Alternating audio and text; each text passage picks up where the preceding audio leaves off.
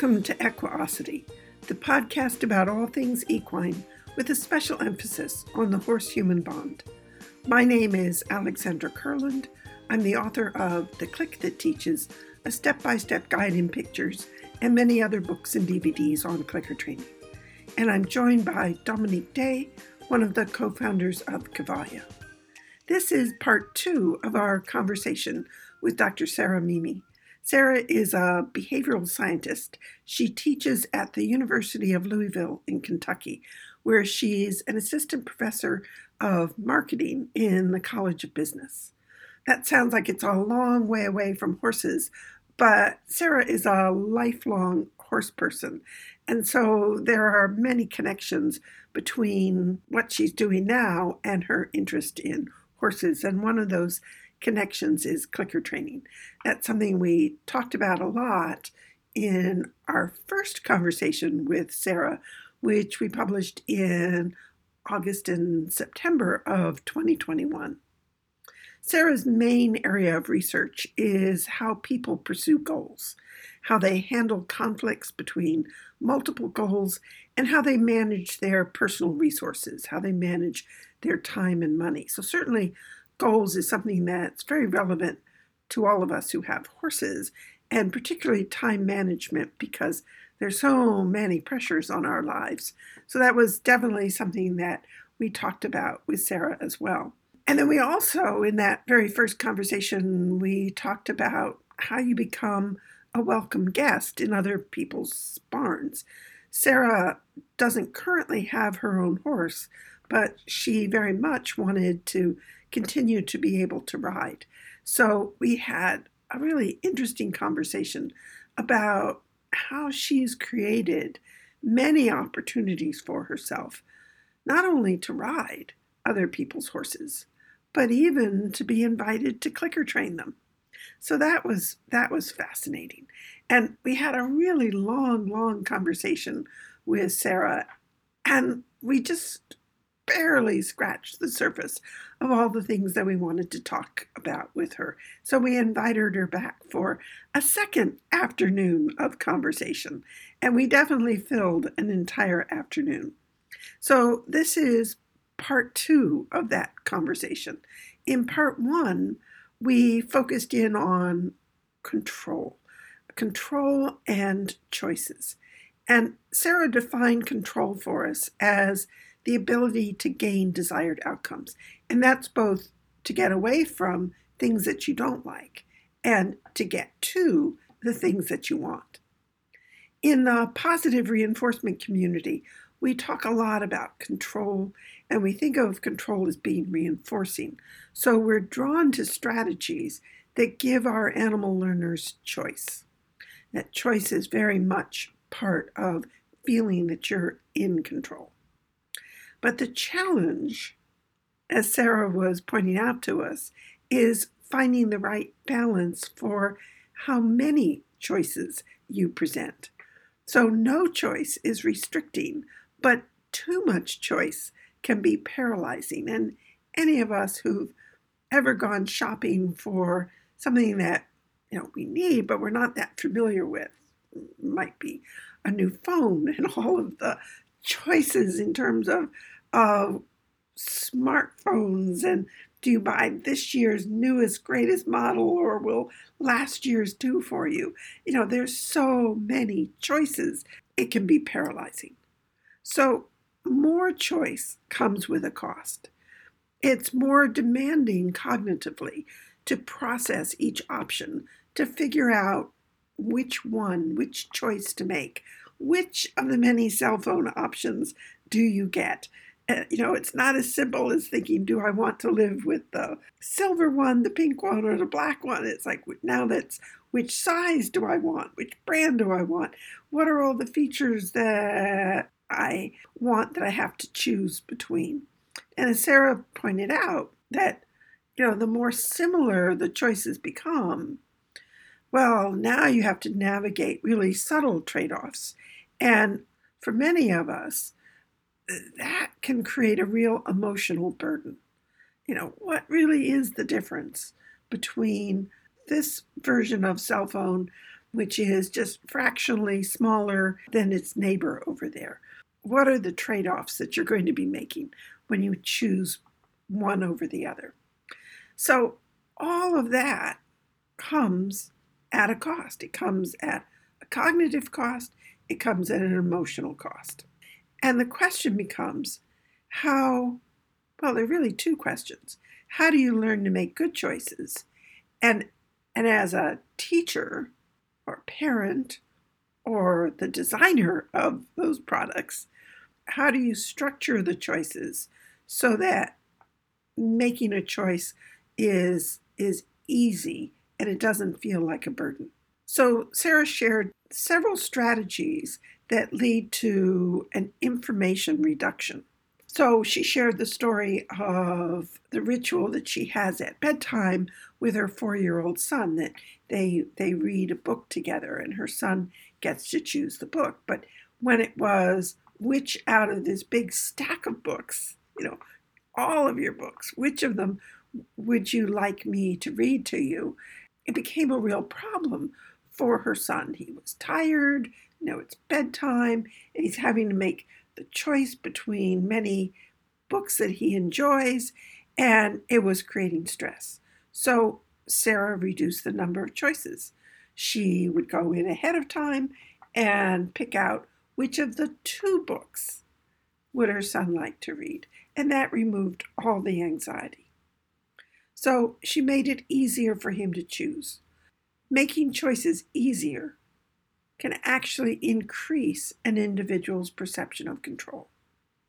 So this brought us to an interesting discussion as it relates to our horses, that restricting choices by creating boundaries and structure can give us an increased feeling of control. That for individuals who feel low control, they often want to be in structured environments. That can be physically structured environments. It can be socially very hierarchical environments, but they seek structure. It's these things, it's this physical structure, it's this hierarchical social structure that makes the environment more predictable. And predictability is a big part of why we seek structure and control. So how do you compensate when you feel low in control? You seek structure. And that made me wonder if perhaps there isn't a conflict between what people want and what our horses need. So an owner might feel secure and most at home in a barn that has stalls and small, square, well-fenced paddocks. And that's what she's drawn to. But her horse might do better with no stall at all in a large social group turned out in a big pasture with boundaries that merge into woods and streams and feel more like the natural environment. So we're used to thinking that boundaries and fewer choices is a bad thing. And what Sarah is helping us to see is that choice and control is so much more complex. And there are definitely times when too much choice can be paralyzing. So we ended part 1 with a question that centers around choice architecture. That's a great phrase, and we're going to be exploring it in more depth to really understand what that means. But basically, what we're going to be looking at are what are some of the ways to simplify things so it's easier to pick from among a range of choices. How do you and your horse learn to make good choices? And then how do we, as teachers, set up the environment to make it easier for our learners, whether those are human learners or our animal learners? That's where we're going to pick up in part 2 of our conversation. That's what Dominique is going to be asking. What are some of the ways to simplify things so it's easier to pick from all the choices? What are other ways for us to simplify that? To simplify for ourselves. To simplify for ourselves. You know, you have to choose a car or pick a husband and future father for your children. How do you pick among all the choices? Yeah. I mean, really, it's a lot of it is about choosing those boundaries for yourself and being willing to just let go of some options, being kind of emotionally okay with that. There are some people who say that, online dating is one reason why people have really low relationship satisfaction, because there's so much choice that, we're not really actually evolved to process that many choices in terms of romantic partner. You're like for most of human history, you had your village and that was about it, right? And that we're not really, I'm thankfully old enough to have not had to be involved in online dating, but my friends who are, it doesn't sound appealing from the tales that they tell me. And a lot of that is, there's other things going on there, but one of the things is this infinite choice. And how can you be happy with the person you're with if you could be with anybody else instead? How do you know he's the right choice? Yeah, how do you know this is the right one? So in The Paradox of Choice, which was an interesting book, he talks about that one way of making choices is you go out and you experience some of the choices. Say you're looking for a sweater or you're looking for an apartment, and you don't really know what you're looking for in the sweater, or you're not really sure what, because you haven't looked at apartments or houses or cars or horses recently. So you haven't gone horse shopping for a while. So you answer a lot of ads and you go look at the horses, and you decide that actually I need a horse that's taller than 14 hands, but maybe not no taller than 16, and I'd like it in this age range, and I'd like it with this level of training. So you begin to discover what your preferences and the criteria are, and then you reach a point, according to him, where you say, so now that I know what my criteria are, then the first time I encounter the horse that meets all those criteria, that's the horse, and I'll stop. That's my horse. And where people get into trouble is when they say, they get the mindset of, but if I take that horse, there might be one that's even better. And so there's there's always a better one out there syndrome, right, is where people become miserable in having choice. Yes, it's called maximizing. So being so people who are maximizers have this kind of meta goal of trying to always make the very best possible choice at whatever cost. And what you're describing so nicely is satisficing, which is saying this is the good enough choice, or kind of the minimum viable option, the good enough version. And this is near and dear to me because I think I tend toward being a maximizer at heart, and I have to really work on that a bit sometimes. To your point, Dominique, can really push back on myself sometimes. So I've just been in the process of looking for a house over the last year, and we bought a house this summer, and kind of miraculously given the current market.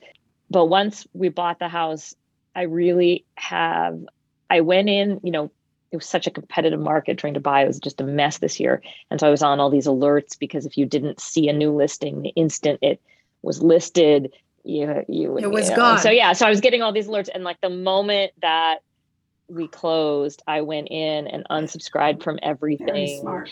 And even though I was actually kind of curious, because, you're so in it, and you're like, oh, I wonder if that sold, or I was still kind of curious to follow it a little bit, but I made myself turn it all off. For that reason, right? Because, okay, we've bought this house, there's this huge chunk of money and time and investment in it, and I'm happy with it. But I know that if I keep looking at other things, I'll be less happy with it. Yeah, because there's always another house. There's always a better barn, a fancier horse, whatever. Horse or saddle. Yeah, and you can absolutely drive yourself crazy. And I think that relates to the training as well, in terms of when people start comparing where they are with their horse compared to what other people are doing, that becomes problematic. It's not exactly choice. It is choice. There is choice involved in that, but that whole learning to be content with where you are and what you have, and to understand that it was good choices that led you there, and not worry about what other people have chosen. The endless upward social comparison, which is one of the reasons that social media tends to make people tend to feel less happy after they've been on social media. And a part of that is that what we generally are engaging in social media, when you're looking at other people's lives on social media, you're not looking at their real lives. Yes. You're looking at their, PR feeds of their lives. I mean, we don't, put everything that we're actually going through on social media for good reason. And so you're seeing, a generally better version of someone's life, a curated version of other people's lives that prompt us to engage in a lot of upward social comparison, that lacking that type of media exposure, we really wouldn't have so much exposure to. You wouldn't see as many people, taking as many fancy vacations, and those sorts. A lot of those things would be private otherwise. And so that enhanced upward comparison, which you can do consciously or not consciously, tends to make us unhappy or less happy. Do you have any references about that, that good enough attitude to commit to what you've chosen at some point and stop trying to maximize, or this opposition of the two ways of being? Do you have any references on that? Like specific papers or articles or books, or if someone wants to deepen that a little bit. Somebody wants to deepen that. I mean, certainly I would always point people first toward the popular press books, as compared to the original research. They're just much more accessible, and they're actually written to be read. So certainly the book that Alex was talking about, The Paradox of Choice, that's a great book. And so part of what for the horse training that is a mindset shift is culturally what many of us have been trained around is we must be controlling. We must be the controllers. We are controlling other people's behavior, often with benevolent intent. I don't want the toddler running across the street because he might get hit. So I'm going to hold his hand. So it's being a controller is not necessarily. Well, it's also reinforcing for us too. Right. We know control is a reinforcer, so we want control. So, there are these benign intents behind control.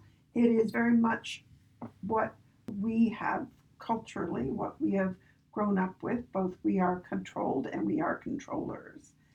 And so are there ways, if you have somebody who is, we'll call it overly controlling, and I'm thinking in terms of horses, because you do get the people who, as handlers, they struggle a little bit with positive reinforcement because they are having to give up what they perceive as control in order to be successful with the perceived structure of using positive reinforcement, where the horse, it's like we'll take a simple example. Yeah. You have a horse in a stall with a stall guard across the door. Yeah. And you want the horse to come and touch the target so you can click and reinforce him. But the horse is new to the training, you're new to the training, the horse walks away. Right. In the traditional, conventional training that person might be familiar with, they would have ways of saying, let me put you in a round pen, and if you walk away, I will make you come back to me. I have that degree of control. And so to have the horse walk away, it's like, what do you mean he can walk away? What do you mean that's okay? And that could be stressful for that individual because it's a real shift Right. in mindset. Right. So are there Yeah. are there ways that we can make that transition, that shift in thinking easier for that person?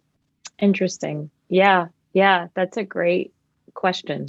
This is not a question I've directly pondered before, but well, sure. I would say, So you don't necessarily have to have an answer. no, I don't know. I would say for one thing, it would be in that sort of circumstance, really, if you're involved in that, if you're a teacher or you're involved with the person, then really in a sense, the learner you're most interested in is the person. Yes. Right. Probably in that circumstance. The horse is part of it, of course, but really this is about a person learning to use a new tool and to experience a new way of interacting and a new paradigm shift. And so really you'd be thinking about how do you structure the environment so that this is reinforcing for that person. And we would know that at some point we do want them to be comfortable with, well, the horse might just leave at some point and might come back. But probably if that's what they experience the first time, the first session, that might be too difficult. And so it might be, again, structuring that interaction and that training environment to make it as likely as possible that they experience something reinforcing to them. Because as you do more of it, and you become, you have as a trainer, a greater repertoire and a deeper relationship with the horse, it's not a big deal if today they say no thank you, because they're coming back. Right. You've built that. But if you don't have that, it is more, yeah. I was just going to make a little parenthesis. For me, it's a prerequisite. I want to know that he can walk away. If I'm not comfortable when that possibility is not there for my animal. So I was just wanted to make that parenthesis. So you can be at the complete other end of the spectrum. But I understand that, Alex, your question, because you certainly encounter that in people who have learned traditionally that it's again, it's going to be chaos if he can walk away. Yeah. How can you teach an animal that's not there? Especially if in a sense, from what Sarah's describing, if I have sort of feel low control, what was the expression you used? Is that, so if you have a low control individual. Oh, compensatory. Yeah, the more controlling they are, the more comfortable they're going to be with the training method. So, which is an interesting paradox. Can you say that again, Alex? Well, if I'm feeling in general in my life that I have very little control, and then I walk into the horse world and somebody gives me these tools where I can control this big, powerful animal, that may make me feel really good because I'm controlling this big, powerful animal. Yeah, you see that in small children learning. So, so then when they come across my path and I want to share this amazing world of positive reinforcement training, one of the places where somebody might get tripped up and I might not understand or recognize the dynamic that's going on is this sort of what I would call the paradox of control. Never mind, so there's the paradox of choice, but there's also the paradox of control. So how can I help that individual understand that by giving the horse more say and giving the horse more control of his own outcomes, that you both gain. Right. Yeah. There's an idea this leads me to, which is so I personally see clicker training and its application in horses as an innovation, right? It's a new technology in many ways. It's an innovation, and it's an innovation in a pretty conservative Yes. culture. And I don't mean Right. politically conservative. I mean conservative in terms of, resistant to change. And there's a lot of thought, and there's a whole area of inquiry around the diffusion of innovations and around the psychology of innovation. There's a whole area around that. And I see this as kind of relevant, what you're saying there. I'll share a story here that a colleague of mine had. So she had a background in reproduction, in equine reproduction, and she was working for a vet at the time and was going to a big breeding farm.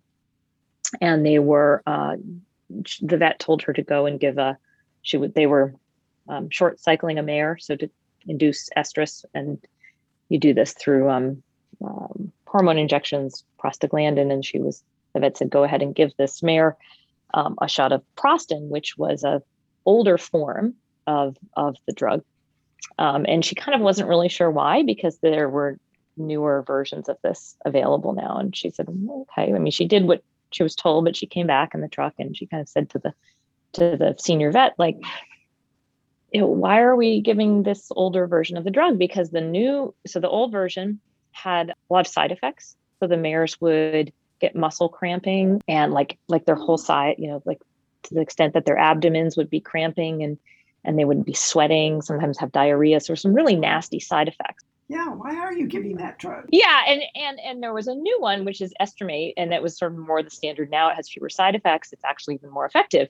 So she's like, why are we giving these, And she said, well, is it because it's cheaper? Is it that it's just cheaper? And this vet kind of laughed, and he said, oh, no, it's actually more expensive than the newer, more effective, no side effect drug. Like the new drug doesn't have the side effects. And she said, why are we doing this? And he said that when he tried to switch over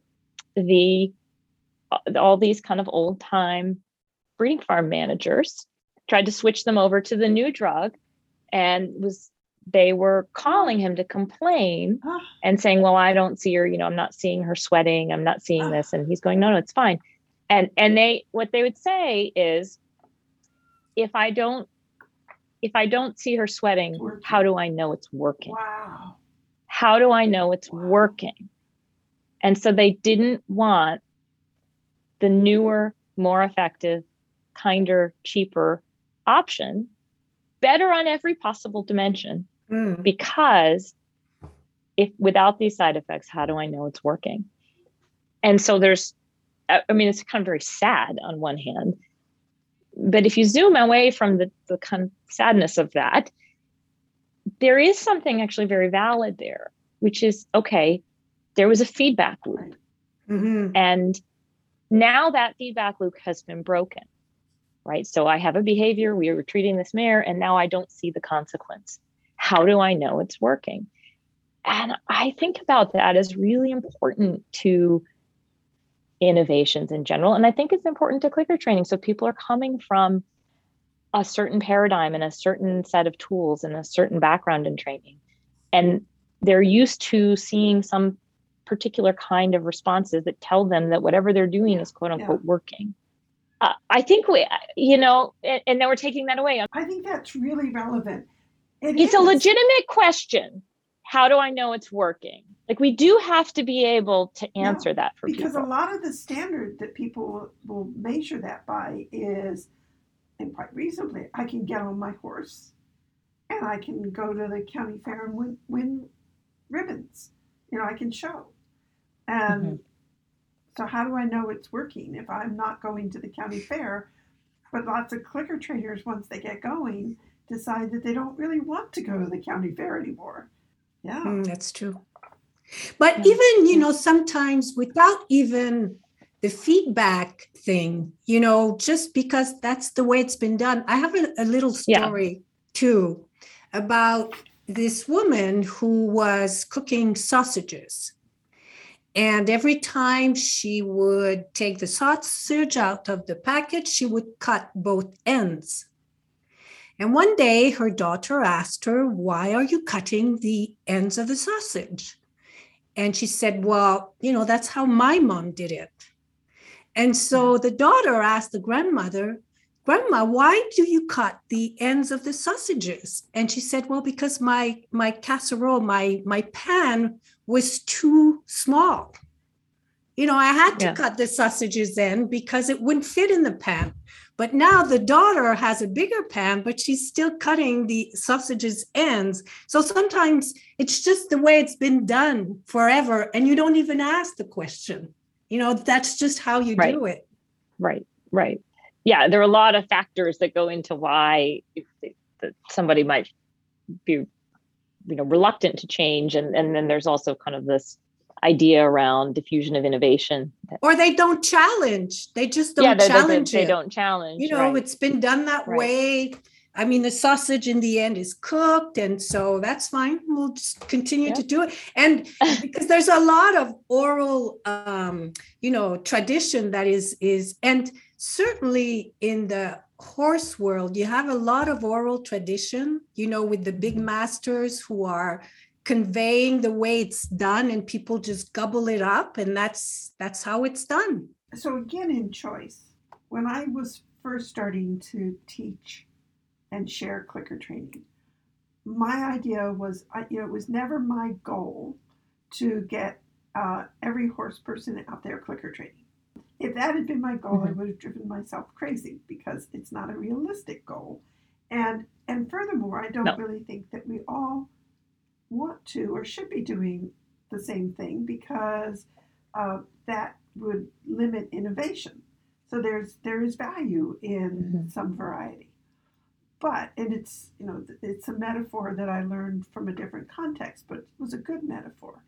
So roughly the time that I was starting to explore clicker training, if you went to the grocery store and you were shopping for apples, there would be McIntosh and Red Delicious, and maybe, if you're lucky, Golden Delicious. Granny Smith. Yeah. Oh, but, okay. So but not really very many choices. I don't like McIntosh apples. They're too mushy. And so, my choices were fairly limited. And now when you go to the grocery store to buy apples, you'll have the McIntosh and the Red Delicious and the Granny Smith and the Pink Ladies and the Galas and the Brayburns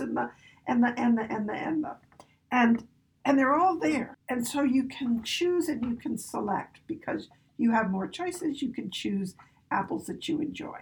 And the people who like McIntosh apples, the Macs are still there. So there, if that's really what you like and you were happy with that one choice way back when, well, you can still get the McIntosh apples. And I don't need to worry about McIntosh apples being on display, because unless I reach out and put the bag of McIntosh apples in my cart, they're not going to jump into my cart on their own. So I can feel safe, letting the McIntosh apples remain in the display. So how is all of this relevant? Well, when I was starting to share clicker training, the options for what I would call horse-friendly training were hard to find. At least in my immediate area, when you went out and looked around, that what was out there involved a lot of, now hear this, do it now, make it happen type of attitude towards the horses. And what I wanted was, so basically it was McIntosh apples everywhere. You didn't really have a choice. It was just McIntosh apples. And what I wanted was for clicker training to be one of the choices. So now it's McIntosh apples and Gala apples. And the Gala apples are the clicker training. And you have a choice. And so you can pick, and I wanted clicker training to be an easily available choice. But now we have the situation of the story that you're telling, where we have a better choice. It's less expensive, this drug for the mares. It doesn't have the side effect. It's a better choice. It's available. Might even be in the vet's truck. Who knows? But right. These individuals who have the choice, who could choose it, are staying with the older, mushy McIntosh apples. So that's another aspect of choice, that even when it's in front of you and you could choose it, you don't. So, you've, Yeah. so it's the shifting from, but that's the way I've always done it, or that's what I've always chosen. I've Yeah. always gotten vanilla ice cream. I've never tried the pistachio. I'm sure that kind of thing. Yeah. How do you encourage the making of, how do you encourage someone to experiment who has become sort of locked into their choices? Yeah. One thing I would actually though say is, in terms of the choices that are available or that people perceive Yes. are available, because essentially Yeah. that's the same thing. What you perceive is available is Yeah. what is available to you. Absolutely, it's come a huge way. I mean, we're here having this podcast. These things exist now. There's so much there is so much out there and available. I would still think it's fair to say, though, on the ground, day to day, out there in barns, that this is not. When you talked about this a bit the last time I was on the podcast, we talked about just the visibility of clicker training, and so I I think it's there for those who want it and who want to seek it out now. I think for most people who are just out in a barn somewhere or looking for somewhere to ride, it's probably not on their menu of available choices, at least in what's being offered professionally. So there's still, I think, a long way to go before people really see it as like, well, I could go to this barn and learn this discipline or this Right. discipline, Right. where it's really readily available. I think another piece you're touching on, though, is that and this isn't really my expertise, but I have some familiarity with these ideas, that as innovations, there's a concept that's been very enduring called the diffusion of innovation theory. And this is someone, E.M. Rogers. This has been around since the 60s. So it's nothing new, nothing unique to me. But his model kind of describes like the bell curve of innovation diffusion and how innovations move through populations of people. And his idea is you have different stages. And at the very beginning, those tail end, at the beginning of the tail, you have the innovators. And the innovators, these are the first people who, this is you, right? And you don't probably, these are these people that they're venturesome, novelty seeking. They like to take risks. They're open to new ideas. You don't really have to appeal to these people. They're actually out there creating the new things. They're creating the things. And then you get the early adopters. And I would probably say I'm probably in that bucket of maybe being an early adopter of this. So these are people who like opportunities to change, and they see the need for a change.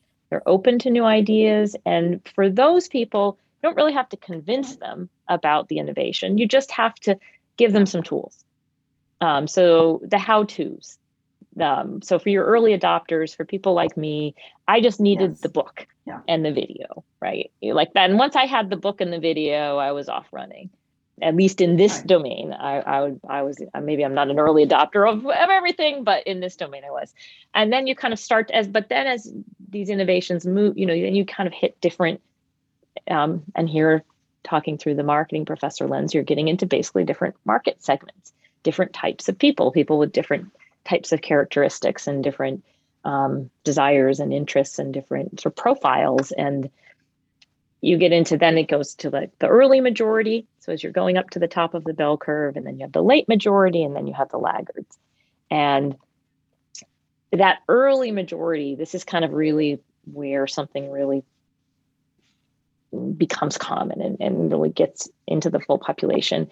And for these people, they're maybe not so resistant, but this is like the show don't tell group of people.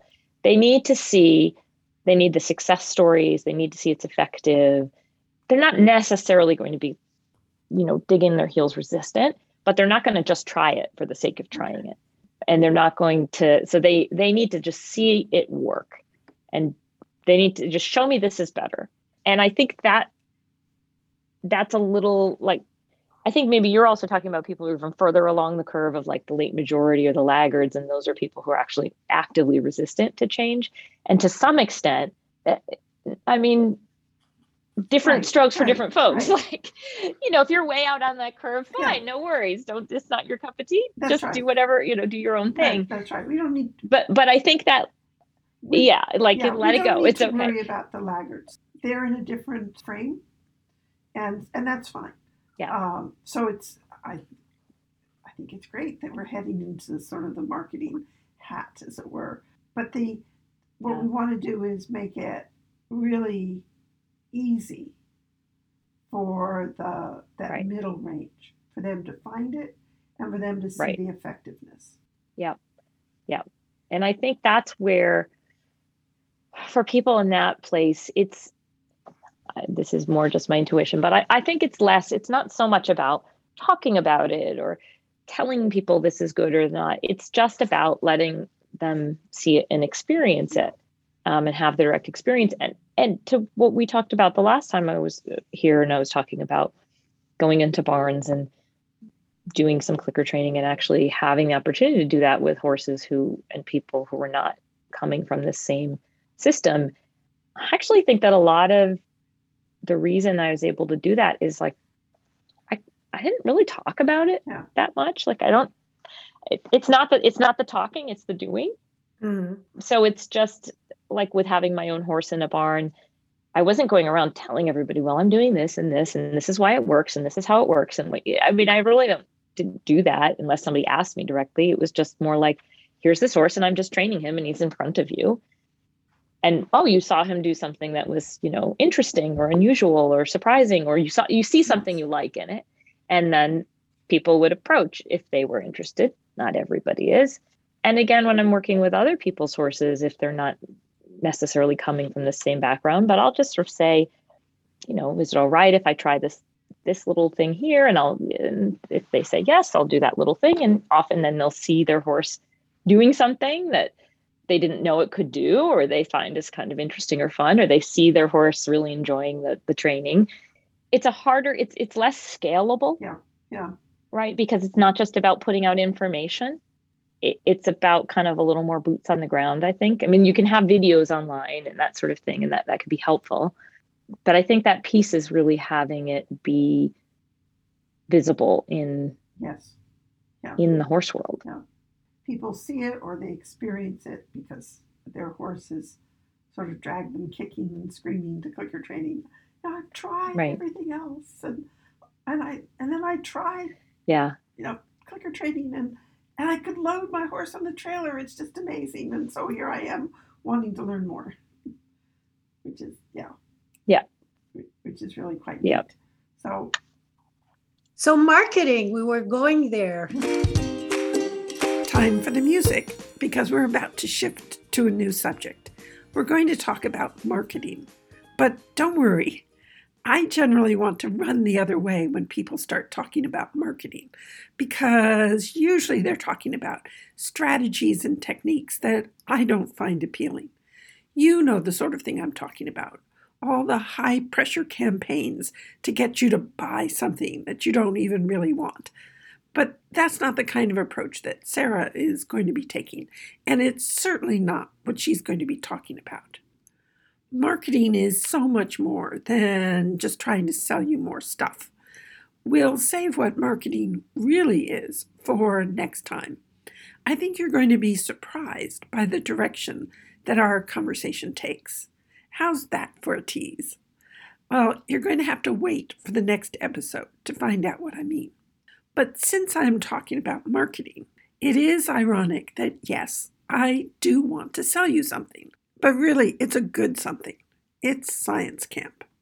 Registration is now open for next year's 2022 Science Camps.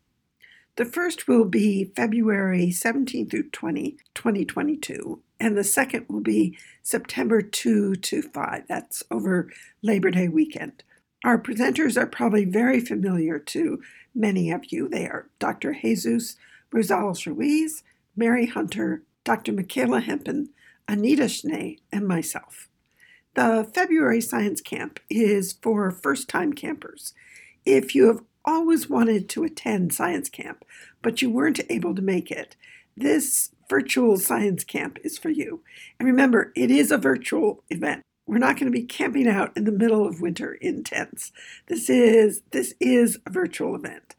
We're going to be including the key topics from previous science camps. So that means that we'll be presenting again Mary Hunter's Errorless Learning and Atomic Shaping.